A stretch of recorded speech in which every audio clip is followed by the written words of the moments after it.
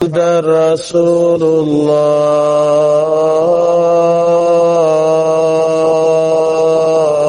الله حي على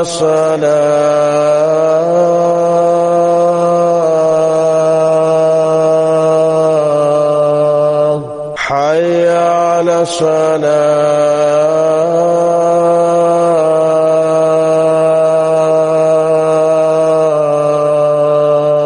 حي على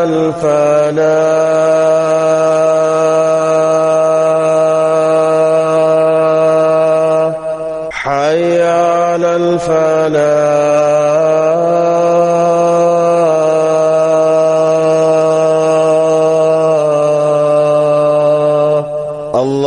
الله أكبر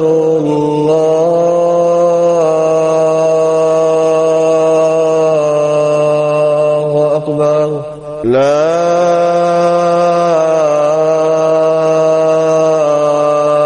إله إلا الله الحمد لله وكفى والصلاة والسلام على سيدنا المصطفى صلى الله تعالى عليه وعلى آله وأصحابه وبارك وسلم تسليما كثيرا أما بعد فقد قال تبارك وتعالى في شان حبيبه إن الله وملائكته يصلون على النبي يا أيها الذين آمنوا صلوا عليه وسلموا تسليما اللهم صل على سيدنا محمد وعلى آل سيدنا محمد وأصحابه وبارك وسلم وقد قال تبارك وتعالى إن إبراهيم كان أمة قانتا لله حنيفا صدق الله العظيم. Most respected elders and brothers, as many of us are very well aware that we are currently in those 10 days of the year that are known as the best days of the entire year. In the Quran Sharif, Allah Ta'ala mentions, Inna iddata ash-shuhur inda Allah ithna ashara shahran fi kitabillah. That this Islamic calendar, it is made up of 12 months, minha arba'atun hurum. And from these 12 months, there are 4 months that are very, very sacred and auspicious in the sight of Allah subhanahu wa ta'ala. The months of Dhul Qa'dah, Dhul Hijjah, Muharram, and the month of Rajab. These are 4 months that are known as the months of Allah subhanahu wa ta'ala. Very auspicious. And to top it up, from these 4 months, we find that these 10 days, the first 10 days of Dhul Hijjah that we are currently witnessing, these are known as the best days of the year. These days are even more auspicious and even greater than the days of the month of Ramadan. Yes, the nights of the month of Ramadan, those last 10 nights, those are known as the greatest nights of the entire year. Even greater than these nights, but these nights will fall second in place in the sight of Allah subhanahu wa ta'ala. But when it comes to the days of this month, Dhul Hijjah, the first 10 days, then these are the best, even better than Ramadan. That is why we are always encouraged when these days come, a person should now try and make more effort, be punctual upon salah, nafil ibadat, nafil salah, try and gain that closeness of Allah subhanahu wa ta'ala. These are opportunities that Allah subhanahu wa ta'ala blesses us. And then, as many of us might be very well aware, that the Hujjaj also, they will be embarking on a journey of a lifetime, this journey of Hajj, which will start early this Monday morning. So what excitement they must be, the excitement, the build-up of the excitement, and how much they must be preparing and the arrangements that must be being made for this journey of Hajj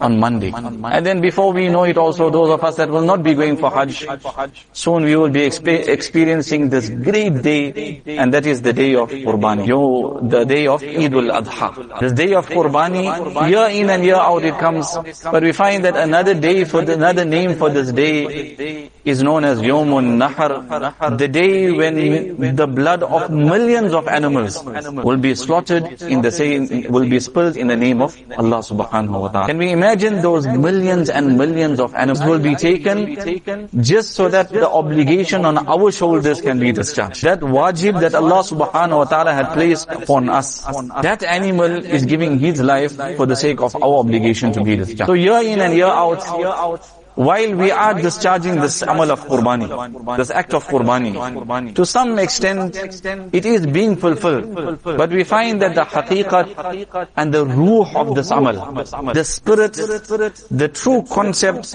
and the true lesson behind this amal of qurbani, to a very, very large extent, my respected elders and brothers, it is lost. That concept that Allah subhanahu wa ta'ala, that Nabi Kareem sallallahu alayhi wasallam had instilled within Sahaba radiyallahu anhum, on the authority of Zayd bin Arqam radiyallahu anhu, he mentions that when the Sahaba radiyallahu anhum had asked Rasulullah sallallahu alayhi wasallam, Ma hadhi al-adahi ya Rasulallah, that, O Nabi of Allah, what is this qurbani all about? The slaughtering of animals, this practice, running that knife on the neck of that animal, what is it? What is the true concept? Now what we have to understand is that this practice and this amal of qurbani wasn't something that was new to the Sahaba radiyallahu anhum. It wasn't something that was foreign and alien. It wasn't something that they were seeing first time.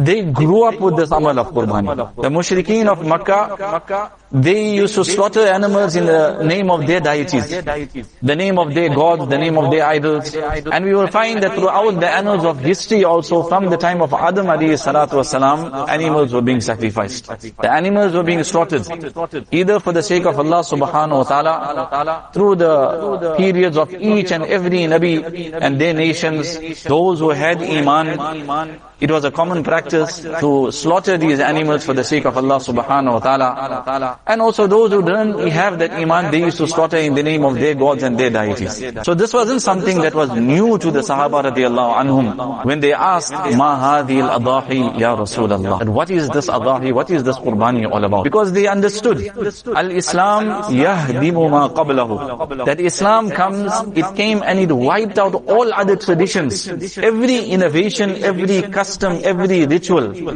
that had no connotation and no relation to Allah subhanahu wa ta'ala and to the true deen of Allah subhanahu wa ta'ala. Islam came and wiped it out. Inna ad-deen inda Allahi al-Islam. Islam is the pure religion, and Islam in its purity, not diluted, undiluted. Today, unfortunately, we want to live, we are Muslims, we want to live Islam, but how many cultures and how many customs haven't we innovated in Islam? Whether it is the different parties that are held, birthday parties and this occasion and that ceremony, engagement ceremony, and then we will get the Mehndi party before the nikah, before the wedding. All these things have no connotation, it has nothing to do with Islam. And now we are sitting with such a fitna. Islam is being diluted to such an extent that we are sitting with the issue of interfaith, the Abrahamic Accord, the Pride Month, LGBTQ, where so much of effort is being made to incorporate these things into Islam. Islam has come to condemn all these things. Inna ad-deen inda Allahi al-Islam. This was Sahaba radiyallahu anhum understood. Islam and the deen of Allah subhanahu wa ta'ala is pure.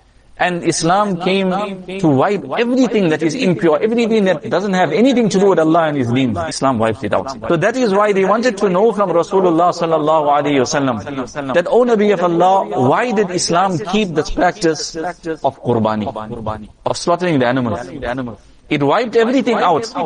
But this one act, it remained. Why is it that it still remains? Imagine what a beautiful answer Rasulullah sallallahu alayhi wasallam gives them. Nabi alayhi salam could have told them that this is the practice from the time of Adam alayhi salam. You could have explained to them the details and given them a long sermon about the virtues of qurbani and how it pleases Allah subhanahu wa ta'ala, etc., etc. But in 3 words, Nabi Kareem sallallahu alayhi wasallam had summed up the entire concept of qurbani, the same concept that we are talking about. Sunnatu abikum Ibrahim alayhi salatu wasalam. That this qurbani, the slaughtering of animals, this is in fact the sunnah that was initiated by our father Hazrat Ibrahim alayhi salatu wasalam. If you want to understand the true spirit of qurbani, you want to understand the true lesson of qurbani, the true haqiqat and reality of qurbani, then we will have to go 4,000 years back, put our lives into the lives of Hazrat Ibrahim alayhi salatu wasalam, ourselves in the shoes of Ibrahim alayhi salam,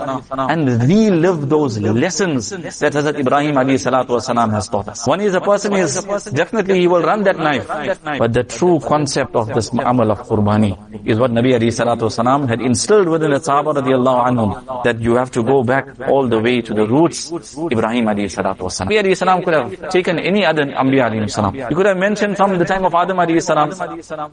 But there was a very, very strong reason for choosing and mentioning Ibrahim alayhi salatu wasalam. So that year in and year out, when the season of Qurbani will come, then the Ummah, the Muslim Ummah, we will not just remember the person, but we will bring into our lives, we will try and bring alive those lessons that were taught by Hazrat Ibrahim alayhi salatu wasalam. In the Western world, when a person wants to remember someone, then we will find that portraits are put up in that person's name, and monuments are erected and statues, etc.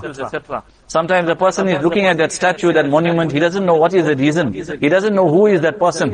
A person is going past, he'll probably comment on the features of that statue, and he will speak about everything else. But what was the lesson behind that statue? That is totally lost. This is the Western culture, where the people or the ones that will remember the statue the most are the birds that are perched all over. And it is another place for them to go out also. But when it comes to deen of Islam, how Allah subhanahu wa ta'ala reminds the ummah, it is not just to remember Ibrahim alayhi salam.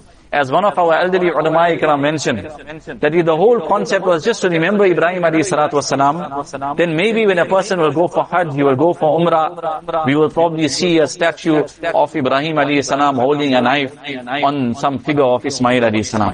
If this was the be all and the end all of it. But Allah subhanahu wa ta'ala wants to bring that lesson into our life, to relive practically those lessons that were taught to us by Hazrat Ibrahim alayhi salatu wasalam. Inna Ibrahim kana ummatan qanitan lillahi. Allah subhanahu wa ta'ala mentions Ibrahim alayhi salatu wasalam, he was one man on his own, one individual on his own. But the sacrifice and the submission of this one individual could match that of an entire ummah. What Ibrahim alayhi salatu wasalam had placed forth for the sake of Allah subhanahu wa ta'ala, what he had to give up, what effort he had to put, what qurbani and sacrifice he made, it'll take an entire ummah to do what Ibrahim alayhi salatu wasalam had done. وَإِذِ ابْتَلَىٰ إِبْرَاهِيمَ رَبُّهُ بِكَلِمَاتٍ. The Quran Sharif mentions that when Ibrahim alayhi salatu wasalam was put through the different tests, Allah ta'ala had put him through those tests. فَأَتَمَّهُنْ. He proved to Allah subhanahu wa ta'ala that he was loyal and true in the proclamation of the kalima La ilaha illallah. إِذْ قَالَ لَهُ رَبُّهُ أَسْلِمْ. When Allah subhanahu wa ta'ala mentions, O Ibrahim, submit yourself. قَالَ أَسْلَمْتُ لِرَبِّ الْعَالَمِينَ. That I have submitted my entire being to the Lord of the world. Whether it means me jumping into the fire for the sake of Allah subhanahu wa ta'ala, whether it means taking my young son and leaving them in a place where there is not even a blade of grass, or whether it means me taking that knife and placing it on the neck of my son Ismail alayhi salam, I am ready to do it, no questions asked. This is the lesson behind this amal of Qurbani. We are slaughtering that animal, my respected elders and brothers. It is our desire, that desire that we are slaughtering. What the nafs wants to do, that is what we are giving it for the sake of Allah subhanahu wa ta'ala. We hand ourselves over to Allah subhanahu wa ta'ala. And this is what we find what Hazrat Ibrahim alayhi salatu wasalam had his entire life, from the time he was a little child, right until that 175 years that he had lived, till the end. Everything was for the sake of Allah subhanahu wa ta'ala. We will find that this act of Qurbani, there's no time to go into the details. Inshallah, we will hear the details maybe on the day of Eid, Bakri Eid, next week Thursday. But it all started off how? It started off with a dream. A dream that could be interpreted in so many different ways. It was never ever permissible in any ummah to kill an innocent child. It was never permissible. He could have thought to himself that maybe Allah subhanahu wa ta'ala meant something else. What did my son do that I have to slaughter him? After so many years, Rabbi habli minas salihin. We learn that when he was 86 years of age, Allah subhanahu wa ta'ala had blessed him with Ismail alayhi salam. 86 years. Rabbi habli minas salihin. His entire life he made this dua, oh Allah, bless me with pious children. And now now 86 years of age. Allah blesses him with this baby. What a bond must have been created. Today, a person is 86 years. If Allah has blessed us with that age, we are probably grandparents or great-grandparents to babies 1.5 years old. And what bond is created between the grandparent and the grandchild. And here, he has just got that baby. 1.5 years later, Allah subhanahu wa ta'ala orders him, commands him, go and take that baby, go and take the mother and to leave them in a place in Makkah Sharif, wherein there was nothing, not even the structure of the Kaaba Sharif. So it all started off with this dream when Ismail alayhi salatu wasalam, some say 9 years old, some say 12 years old, some say 13 years old. But that dream that he had, that he didn't just submit to just the command of Allah subhanahu wa ta'ala, but every little subtle hint of a desire that Allah subhanahu wa ta'ala just hinted in the form of the dream that this is what I want you to do. Allah subhanahu wa ta'ala could have sent Jibreel alayhi salatu wasalam with a direct command like how he sent him on all other occasions. But that one, just that hint, what a test. Ibrahim alayhi salatu wasalam, he could, as mentioned, he could have interpreted in so many different ways. But he understood that this is the desire of Allah subhanahu wa ta'ala. Everything was just shoved on one side. Everything was one side. And submitting to not only the command, but the desire of Allah subhanahu wa ta'ala at every moment of his life. Many a times today, we ask the question that, Maulana, I just want to know whether it's permissible or it's not permissible. In other words, we have made up our minds that we are going to do it. We just need it to be sanctioned, that's all. So we're just waiting, is it permissible, is it not permissible, whether it's permissible, even if it's permissible then I know I'm doing it, I want to do it, etc. But that is not the question we're supposed to be asking. There are many times where a person is faced with a situation, there is loopholes here, there is loopholes there, a person may be able to do it, there is maybe difference of opinion in a certain matter. But the question we have to ask is that, will Allah subhanahu wa ta'ala be happy if I do it like this, or will He be happier if I do it in this? Submitting to the desire of Allah subhanahu wa ta'ala. Our ulama ikram, our elderly ulama ikram, they mention that what is true submission? What is true submission? True submission is that when that human ego, that nafs wants to do something. You want to look at haram. You want to go on that cell phone. You want to go on the different sites. You want to go and watch that latest episode or that latest show that everyone is talking about. That nafs wants to do something. But for the sake of Allah subhanahu wa ta'ala, we leave it alone and we just bow down to what Allah subhanahu wa ta'ala wants. The nafs wants to do something, but Allah subhanahu wa ta'ala wants something else. At the time of Fajr Salah, I want to go back to sleep. I want to just put that alarm off. But that submission to the command of Allah subhanahu wa ta'ala. Allah wants what Allah wants and what we want. This is the greatest lesson we learn from the entire life of Ibrahim alayhi salatu wasalam. To put our nafs one side, that human ego one side, and to bow down to the commands of Allah subhanahu wa ta'ala. We make dua to Allah subhanahu wa ta'ala. Allah Ta'ala make us true Muslims. Allah Ta'ala make us true mu'min, true followers of Rasulullah sallallahu alayhi wa sallam. We learn in the life of Nabi Ibrahim alayhi salam also. وَإِذْ يَرْفَعُ إِبْرَاهِيمُ الْقَوَائِدَ مِنَ الْبَيْتِ وَإِسْمَاعِيلُ. At the time when they were laying the foundation of the Kaaba Sharif, what dua he made? He made dua that, oh Allah, make us Muslims.